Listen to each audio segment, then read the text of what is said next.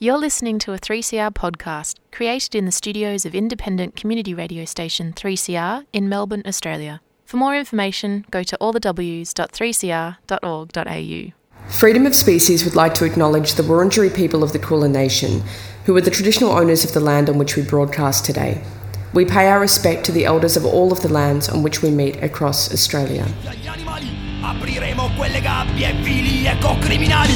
Animal liberation, animal liberation, animal liberation world.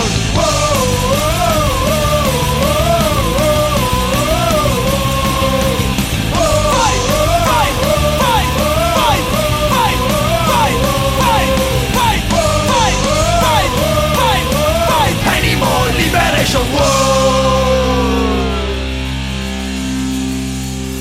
Freedom of Species brings animal advocacy to the airwaves from the 3CR studios in Melbourne and via podcast. Thanks to Sally on the previous show, Out of the Pan, covering all things pansexual issues, including transgender, bisexual and polyamorous issues. Check out Sally's show every Sunday, 12 to 1. Always a great show. The next couple of decades will see a revolution in food production, which could be a game changer for farmed animals. The promise of cellular agriculture is to fundamentally change the way we produce and think about animal-based foods. Rather than growing meat on a sentient individual who has feelings, interests, social connections, and whose moral worth requires our concern, instead, we can grow meat in a kitchen or in a lab or in a factory. We have seen huge amounts of investment into alternative proteins in the last few years and into cellular meat, and sometimes, which is also sometimes called clean meat, cultured meat.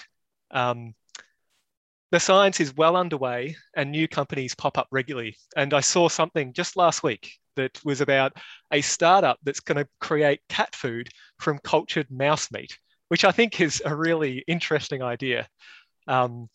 Today, we're joined by Dr. Bianca Lee and Ruth Purcell from Animal Agriculture Australia, who will tell us more about the developments in the CellAg industry. Bianca is the founder, director, and a scientist at Cellular Agriculture Australia, an organisation working to create a connected CellAg community in Australia and around the world. And Ruth is a volunteer at Cell Agriculture Australia and was previously a biologist at Nourish Ingredients, a food technology company working to revolutionise how alternative protein products are made. I'm really excited to have both Bianca and Ruth along for the chat today to provide some on-the-ground expertise and perspectives on the status of and potential of cellular ag. So thanks Bianca and Ruth for joining us. Thanks for having us.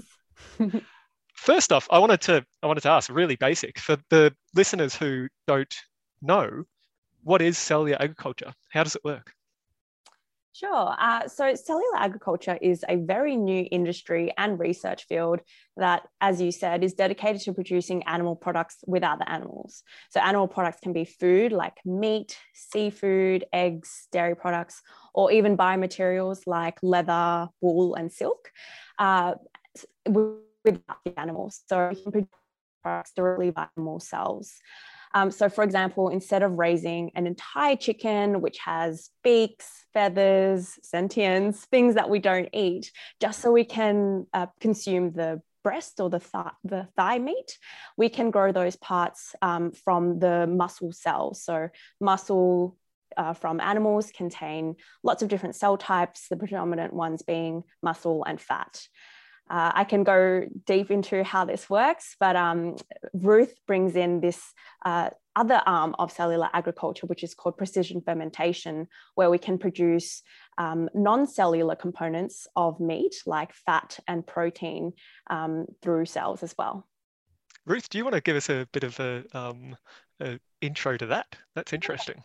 So my connection to CellAg is through acellular agriculture, where we produce products of interest, so proteins or lipids, which are often used to make other alternative proteins taste better. So we know about alternative proteins often in the context of plant-based foods, and now we're talking about growing meat from cells. But at the moment, what we have on shop shelves are plant-based products, but they don't always quite measure up to what you would expect if you were eating a meat product. So in order to get this transition away from animal agriculture towards food that tastes like meat but is not from an animal, the first step is using plants, and we can make those taste better by using products that are cultured by cells in bioreactors, and then we extract those useful products and add them into the food matrix of plant products. So at Nourish Ingredients, we were working on making lipids that would make these plant products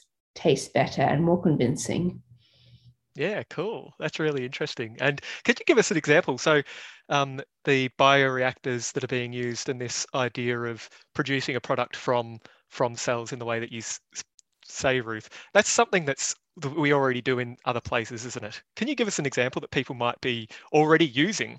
Exactly. So that's what's so great about fermentation technology. The platforms are already established, the science is well understood, and technology exists, and we just have to use it for something different. So if you think of a brewery, most people have walked into a brewery and seen those massive metal bioreactors, and that's pretty much exactly what we'll be using to cultivate usually yeast, but also other microorganisms to produce lipids and protein. So it's really something that's quite familiar. Fermentation is an old technology, and we're using this already in our food system. Yeah, it's exciting, and I imagine one day walking into a cultured meat sort of brewery almost, where you can see the vats in the background, similar to how we have breweries at the moment. Yep, it's wonderfully clean, and it's safe technology. People will be really excited about it. Yeah, and I suppose that gets on to the following question.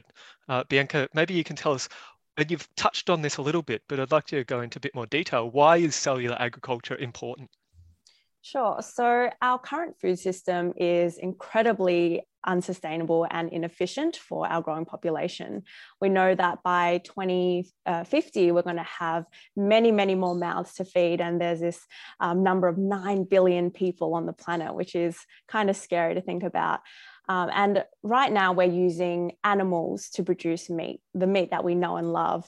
But an animal's body is not designed perfectly to produce all the calories and nutrition that we need without requiring a lot of land and other precious resources like energy, water, feed, etc. So the idea of cellular agriculture is still producing all the products we know and love without the animal, and therefore all these negative consequences of animal agriculture, including antimicrobial resistance, deforestation, all these health impacts that come with eating excessive amounts of meat.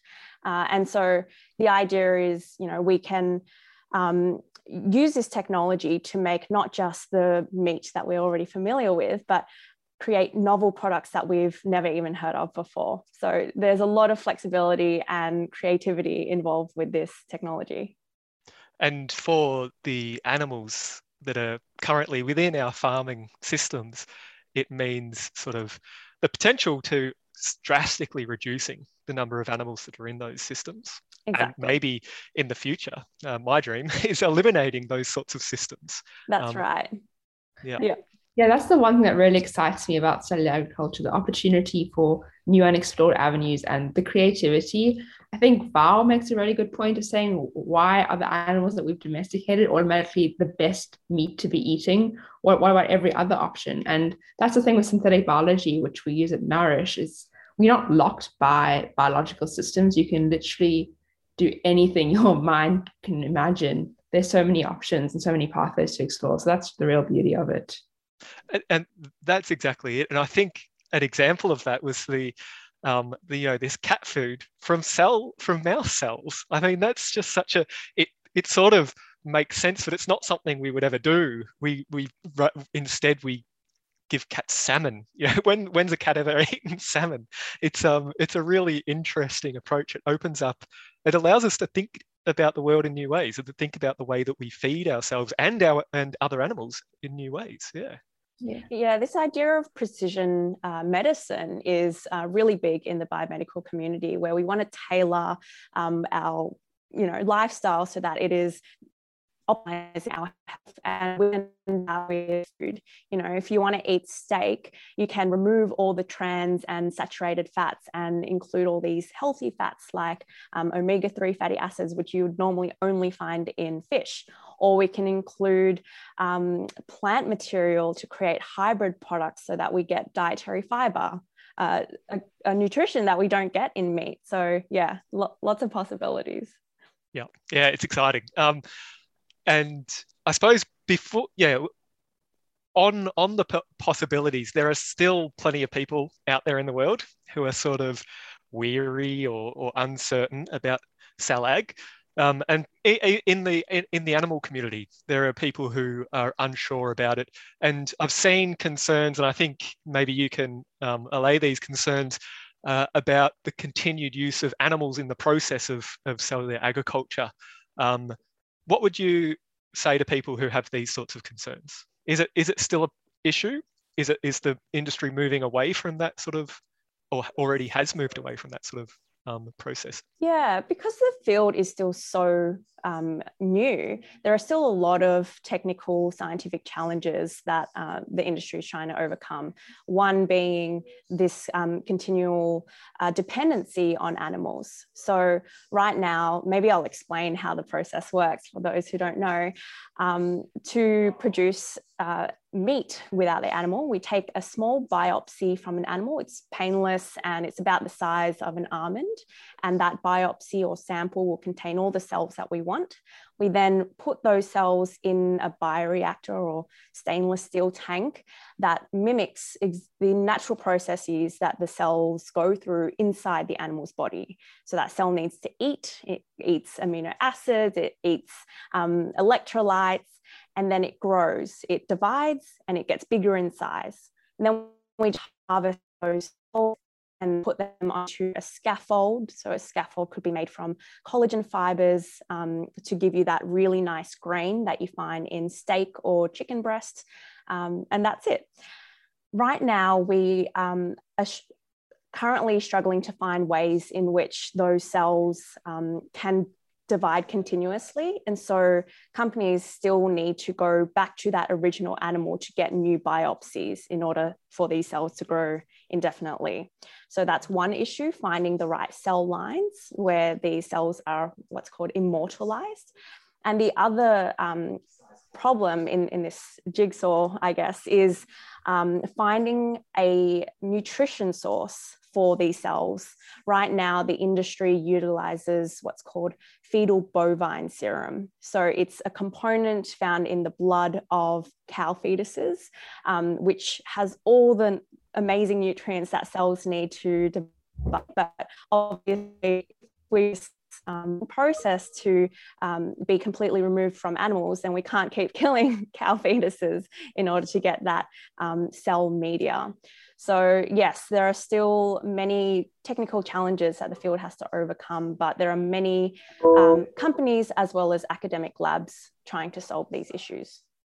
Yeah, great. And are we? Do you think we're close to solving those issues, or are they still a ways away? Like, I know it's how long's a piece of string, but are we further down the line than we were 10 years ago when this stuff was just sort of popping up?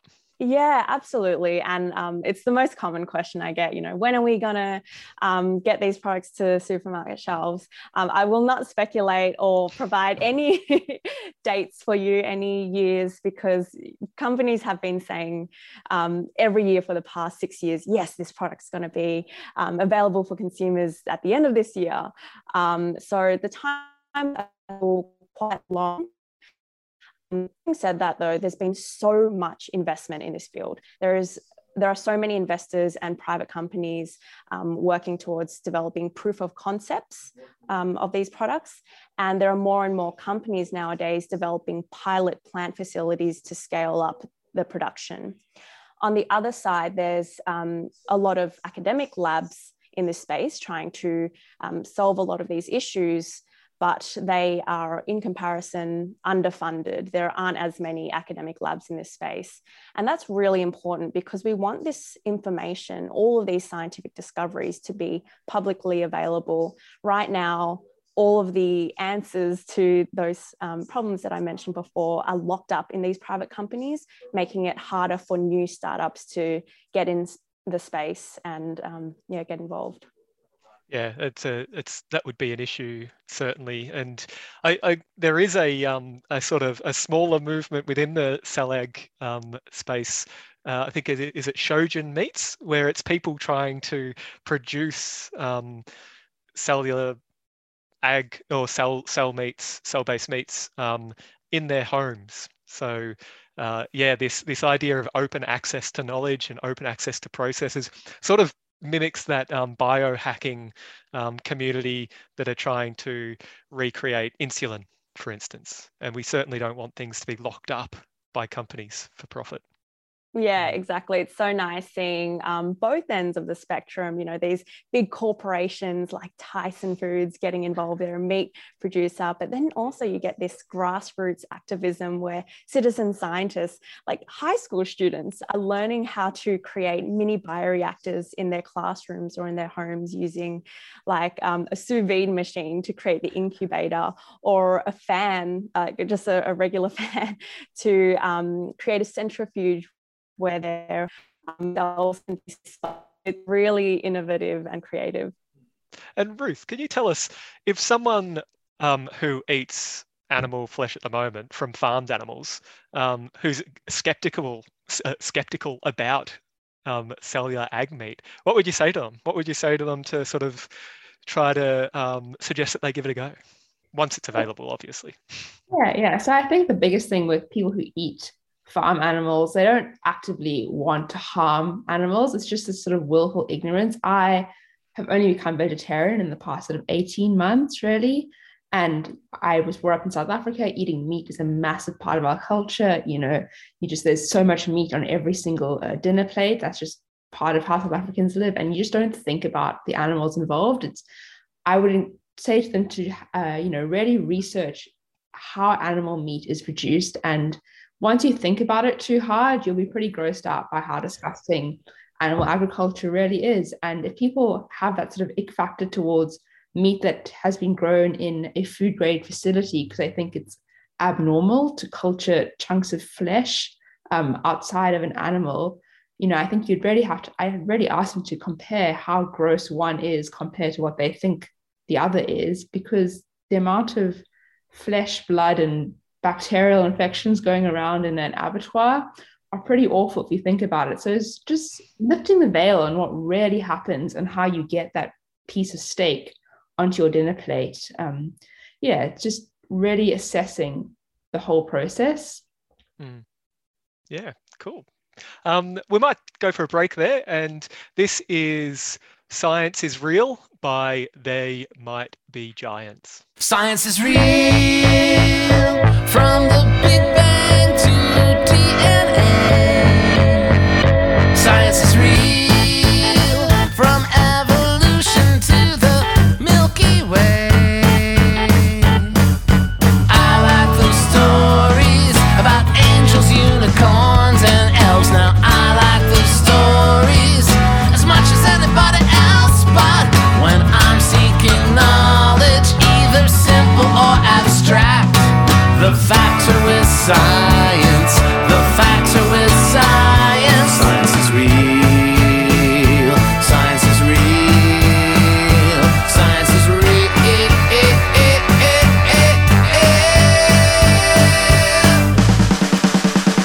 Science is real. From anatomy to geology. Science is real. From astrophysics to biology. A scientific theory isn't just a hunch or guess. It's more like a question that's been put through a lot of tests. And when a theory emerges consistent with the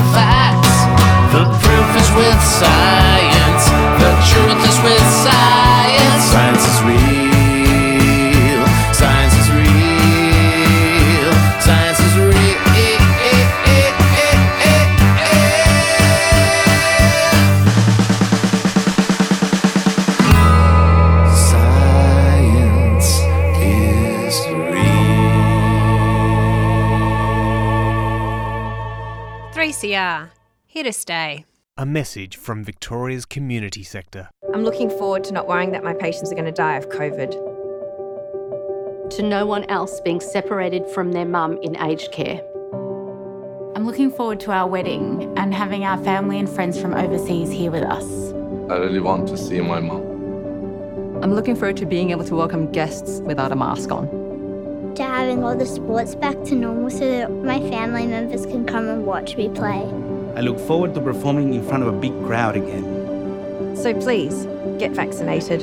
Please get vaccinated. Please get vaccinated. Let's get back to the good things. I ask you to get vaccinated. For all of us. Please get vaccinated.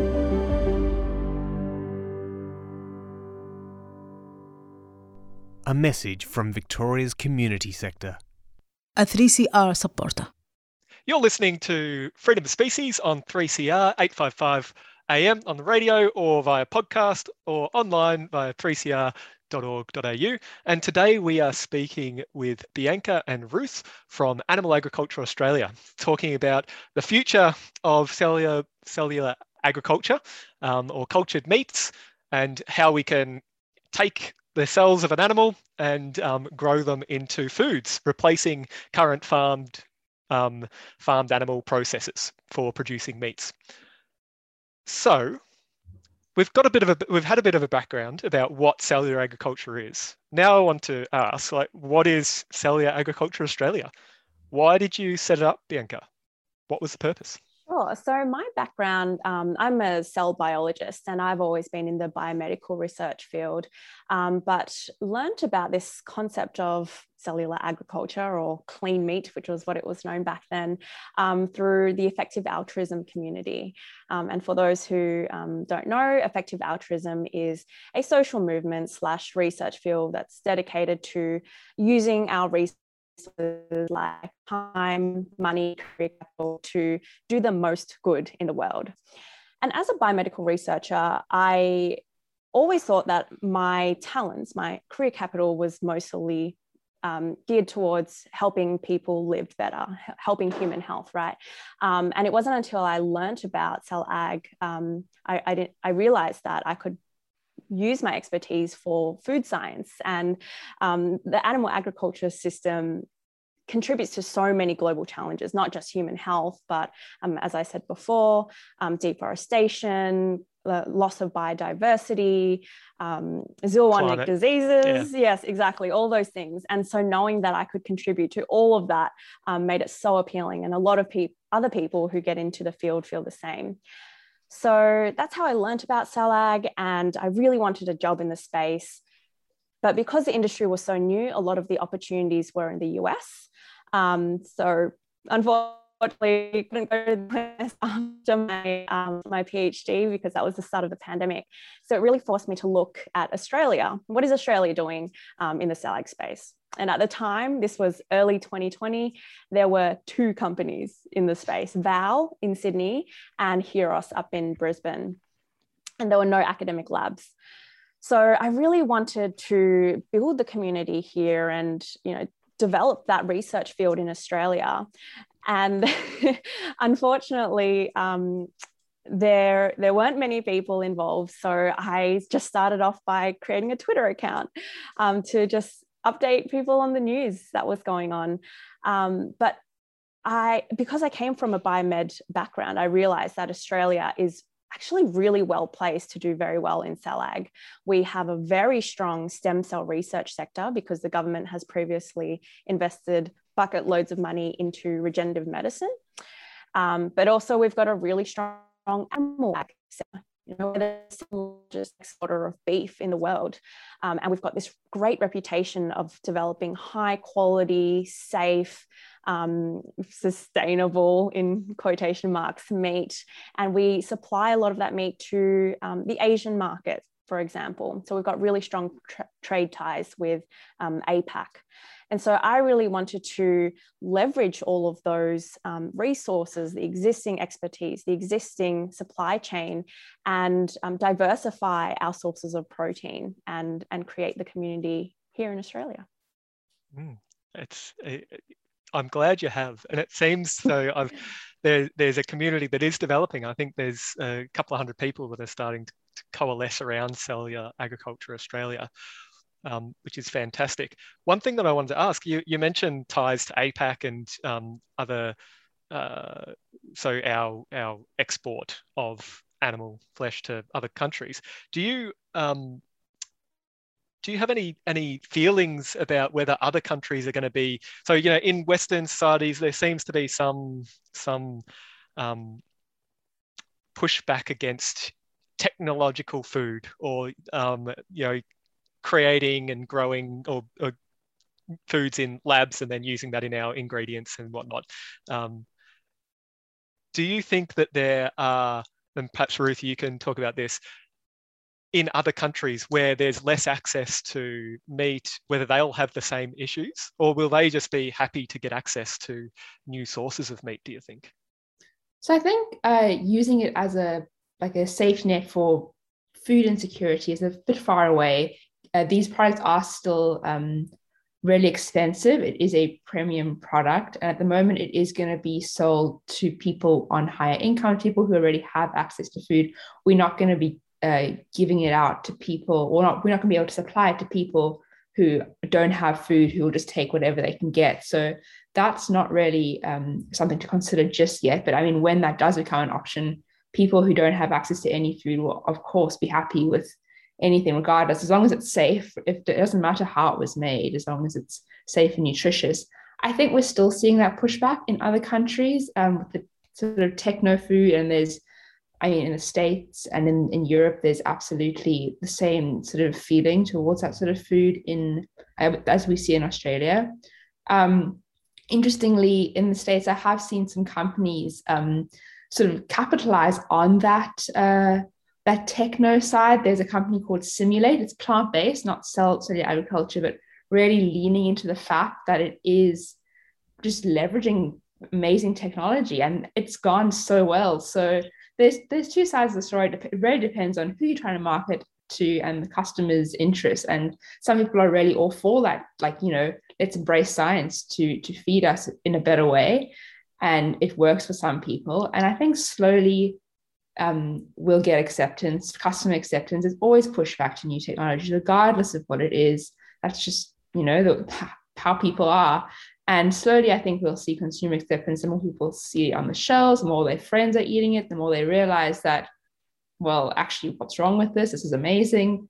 It'll happen gradually, but definitely we are seeing that in other countries. Yep.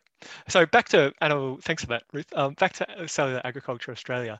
Bianca, what does the organisation hope to achieve? What are you planning to do? Do you have certain things that you're working on right now, or that you've got plans to work on into the future? What's the more specific stuff that you're focusing on? Yeah, we work on many, many projects. So overall, our mission is to make cellular agriculture one of the leading research fields in Australia, dedicating all of our resources to making these products and ensuring that they're safe, nutritious, delicious, commercially successful for the whole world, not just in Australia. So we're largely focused around three major goals. So one is developing that talent pipeline to ensure that we have a workforce, a really high quality workforce of researchers, investors, entrepreneurs. Everyone needs to be involved in this to make the industry successful. Number two is creating a connected community to ensure that companies and academic labs are collaborative, but also to put in some healthy competition in there so that we are really a world leader in this industry. And finally, we want to utilize our effective science communication expertise to promote this technology and explain to future consumers of these products what this technology is, but more importantly, what isn't. And so from those three pillars, we've got lots of different projects ranging from developing social media content and useful resources to get people involved and educating them.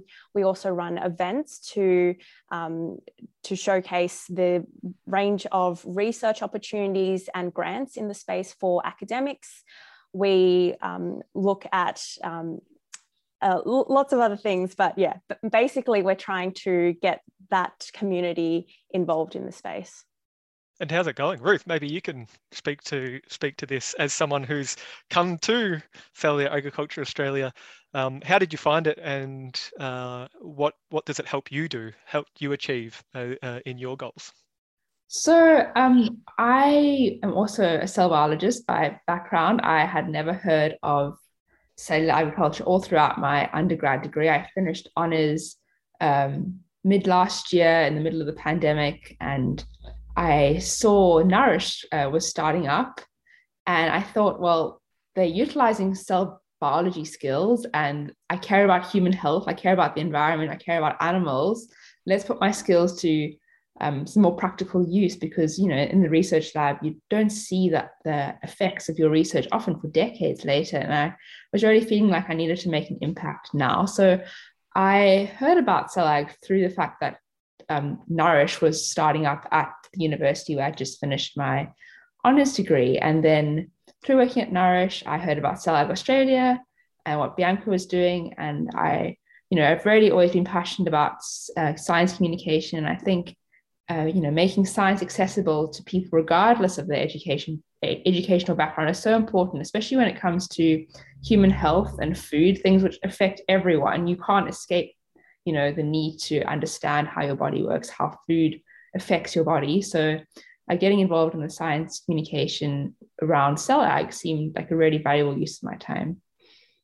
And yeah, that's a really good point, that this is a conversation that does affect everyone, isn't it? It's sort of a lot of science, science that I sort of do, and the science in biomedical sciences and things, it might be targeted at a particular patient group or a particular disease, and you might have an impact, as you say, a long time down in the future, if at all, to a small number of people.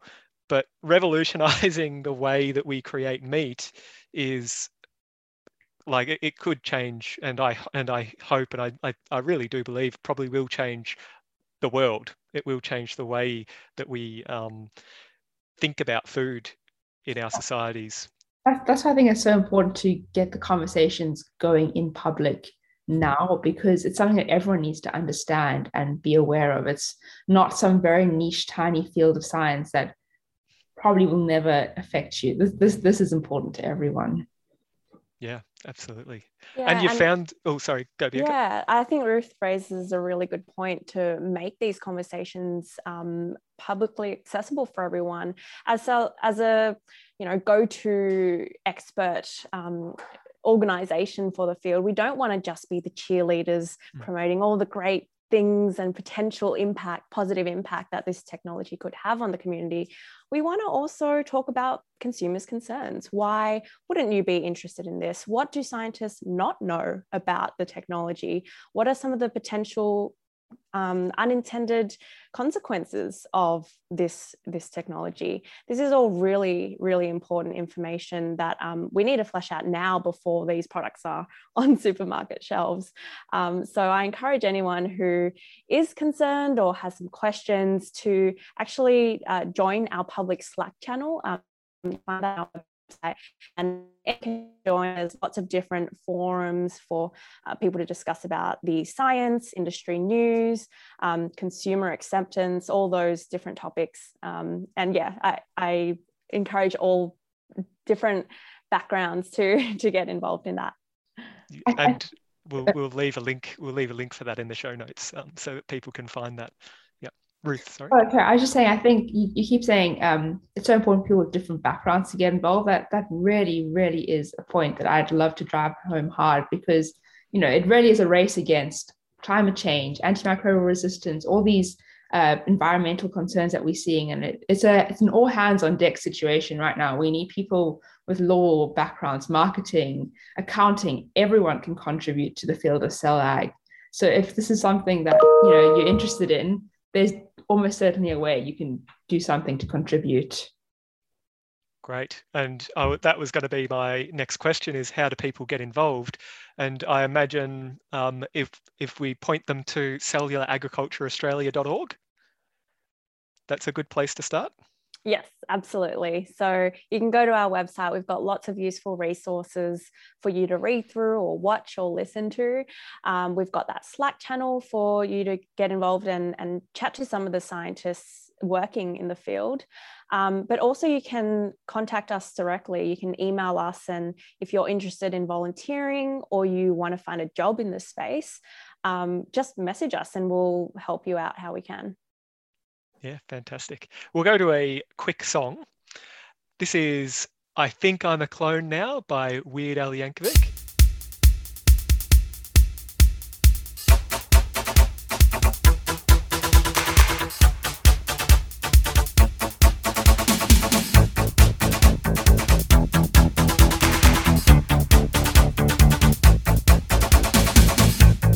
Isn't it strange? Feels like I'm looking in the mirror. What would people say if only they knew that I was part of some geneticist plan, born to be a carbon copy man? There in a petri dish late one night, they took a donor's body cell and fertilized a human egg, and so I say, I think I'm a clone now. There's always two of me just a hanging around. I think I'm a clone now, 'cause every chromosome is a hand-me-down. Look at the way we go out walking close together. I guess you could say I'm really beside myself. I still remember how it began. They produced a carbon copy man, born in a science lab late one night without a mother or a father, just a test tube and a womb with a view. I think I'm a clone now. There's always two of me just a hanging around. I think I'm a clone now. 'Cause every chromosome is a hand-me-down. I think I'm a clone now. And I can stay at home while I'm out of town. I think I'm a clone now. 'Cause every pair of jeans is a hand-me-down.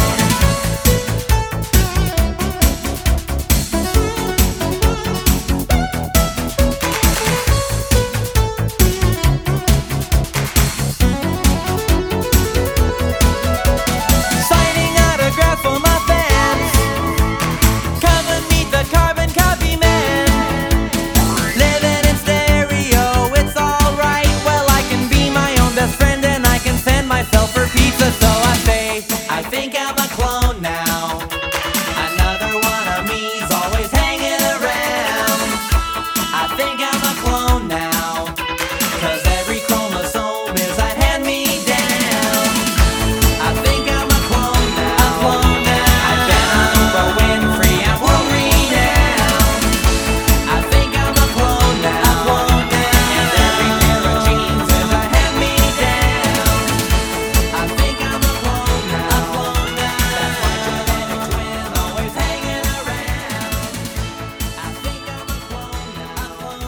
'Cause every chromosome is a hand-me-down. Thanks for listening. Victoria, to keep us safe, we know what to do. There are only 5 reasons to leave home: shopping for food and supplies that you need, exercise, both within 5 kilometres of your home or as close to home as possible, care and caregiving, authorised work or education if you can't do it from home, getting vaccinated as soon as you're eligible. Masks are mandatory indoors and outdoors, and if you have any symptoms, get tested. For the latest updates, go to coronavirus.vic.gov.au. Authorised by the Victorian Government Melbourne, a 3CR supporter. You're listening to Freedom of Species, and we are joined today by Bianca and Ruth from Cellier Agriculture Australia. We've been talking about what Cellier Agriculture Australia does, what CellAg is, all of these interesting points that are being brought up. And just before we went to the previous song, which was I Think I'm a Clone Now by Weird Al, Bianca mentioned that CellAg Australia is interested in sort of pointing out what are the challenges or the gaps or the maybe unintended consequences of this industry, not just being a cheerleader for it. And that leads perfectly into my next question, which is, what are the biggest challenges facing cell ag in the coming decades, both in Australia and around the globe? Ruth, do you have something that you'd like to? Yeah, I think first off is obviously how do we scale this? We've made these cell-grown meat samples in labs, and trying to get them to a consumer relevant scale is a huge challenge. It's one thing to make one very expensive steak, but to make the millions that we need to feed people is a whole different story. So scaling and cost are two really big hurdles at the moment. It's just not feasible with the current price barriers and the ability to scale up production. So that's one thing. And then the second thing we've touched on already is getting people to accept that this is the way of the future of food. And I think it'll happen with time, gradually, but consumer acceptance is definitely a barrier still. With the scale and cost, what are the particular barriers there? Is it the sort of the being able to divide and grow the cells sort of perpetually? Like, is it the biomass that you need to be able to produce? Like, what is it that's specifically the issue?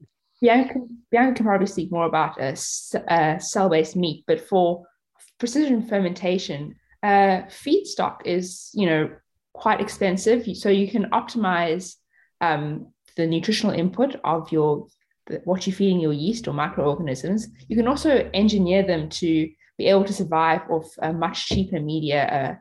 Yeast are known to be able to grow off factory waste and wood chips and weird things that you would usually just send to waste. So engineering them to be able to grow on that, not only grow, but at a high biomass and also still produce your product of interest. So that's really quite a big challenge. So overcoming the expense by a bit of metabolic engineering to allow them to grow on cheaper feedstock is one thing.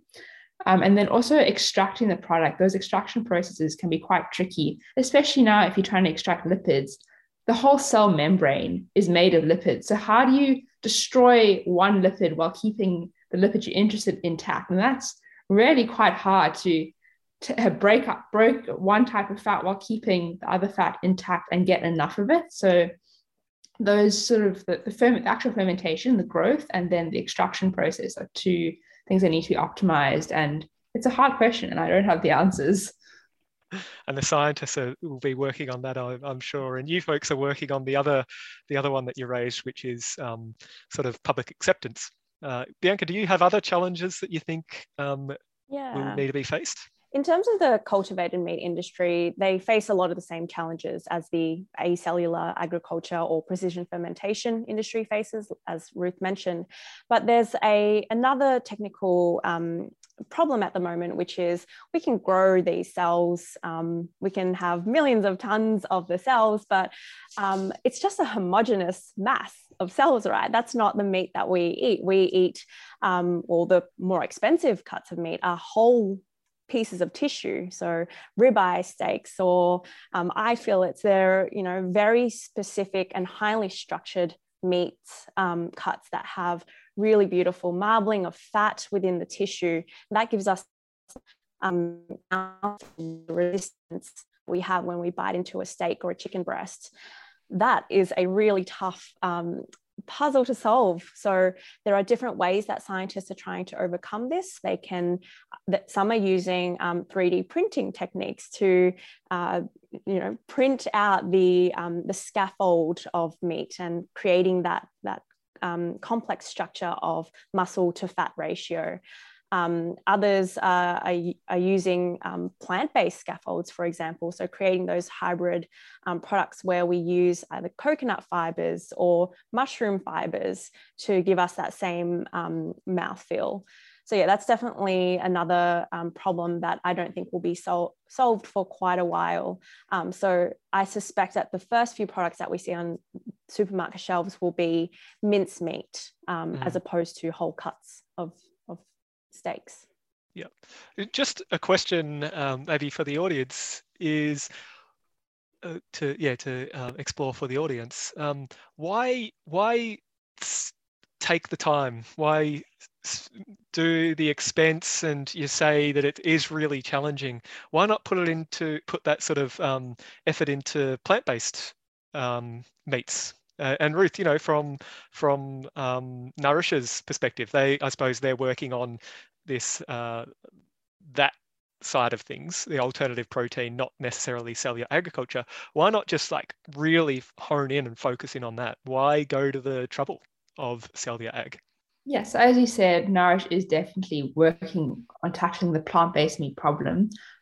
Look, I don't think we're ever going to get plants to the same texture, functional capabilities, taste as a real piece of meat. It's also just a mindset thing. People want to eat real meat. We've been begging the world to go vegan for decades. It's not going to happen. Like, we have to be realistic. People want to eat animal flesh, and getting plants to replicate that perfectly is almost certainly never going to happen. It's expensive and tricky to get cells to do it, but they're much more likely to be able to replicate the experience that people want than plants are. And it really is just people want to eat meat. And this is how we let them eat meat without eating animals. Great answer. Yep. Final question, and for you both, what is the most exciting thing that you think is happening in CellAg or is going to be happening in CellAg? Who'd like to take it first? That is such a tough question, Adam. There are, news headlines every few days with really exciting news. I just woke up to some today where two of the largest CellAg startups in Australia have now announced a partnership, which is Nourish Ingredients, where we used to work, and the company in Sydney producing lots of different cell lines in non-traditionally domesticated farm animals. So that is really exciting. I think we'll see a lot of really interesting news coming out of Singapore soon, because they have been the first country in the world and only country in the world to have regulated cultivated meat products. A company in the US have sold their cultivated chicken nuggets in a Singaporean restaurant. So look out for Singapore, but watch this space here in Australia to look at all the new companies popping up in the space. Ruth, what's the most exciting thing about CellAg, you reckon? To me, it really is this company called Wildtype in the States that produces beautifully textured salmon. It's got all the perfect striations that you expect in a salmon. Before I became vegetarian, I just ate fish for a very long time, and giving up salmon was the hardest thing for me. Like, I don't really like meat anymore, but salmon is different. I really do enjoy it. It's just something about the texture. It's amazing. And Wildtype has really nailed that whole cut. As Bianca was saying earlier, one of the biggest challenges in CellAg is getting meat that replicates the actual muscle tissue, not just a homogeneous mass of cells. And Wildtype salmon, it looks beautiful. I've shown meat eaters and they're like, wow, okay, maybe I would eat that and give up meat if that was an option. So Wildtype gets me really excited. Their salmon just looks incredible. And I'm going to put one in here as well, maybe two actually. I think the idea of this mouse meat for pets, I think is such a interesting and good idea, and maybe has less regulatory hurdles to overcome. So could be a faster way for some companies to get to market with they probably don't mind just having a homogeneous mass of cells. They could just blend it up with some other things and the cats will love it. The other thing is, I wonder what the CellAg industry will look like in 100 years. And at the moment we talk about replicating cuts of meat that we know, but after 50 years, say, of mostly eating CellAg, our understanding of meat will change. People will be experimenting with shapes and types and structures and things, and I just wonder what it's going to look like. I just wonder where we're going to be. That really brings us back to the creativity aspect that we raised earlier. There's so much room to explore. I read Vow has one of their meats they're trying to make is liger, lion cross tiger. you could never like reasonably eat that without cell ag, and that's just the most wonderful concept to explore. So it's so exciting for sure. And on similarly, maybe the oddest one that I've heard, and I think I saw it in the Shojin Meat sort of world, is someone for their PhD were reproducing their own muscle tissues, and they were going to eat their own muscle tissues. We shouldn't promote that on a large scale because we'll maybe get mad cow disease or something like that. But there's people experimenting out there. Yeah, that's why we need more ethicists and social scientists involved in this field as well. I'm going to say, as someone like working on the marketing side of Cell Ag now, I don't know if I like that image. I don't want the brand associated with cannibalism, please. I did not endorse that. It's an exciting time, I suppose. We're early days, as you say, plenty of things to be done and still a long way to go. But it's great to know that there's organisations out there like Cellular Agriculture Australia working to sort of get this stuff happening. So thanks so much for your time and for your thoughts today. Was there anything else that you wanted to leave or say to the audience before we finish up? I just love to let everyone know that my inbox is always open. You can message me on LinkedIn, DM me on Twitter, private message me on the Slack channel that I mentioned before. I love chatting to people, and no matter what your interests are, whether you're vegan, meat eater, scientist, student, I want to talk to you. So reach out to me. Fantastic. Join us next week, every week, 1 to 2 p.m.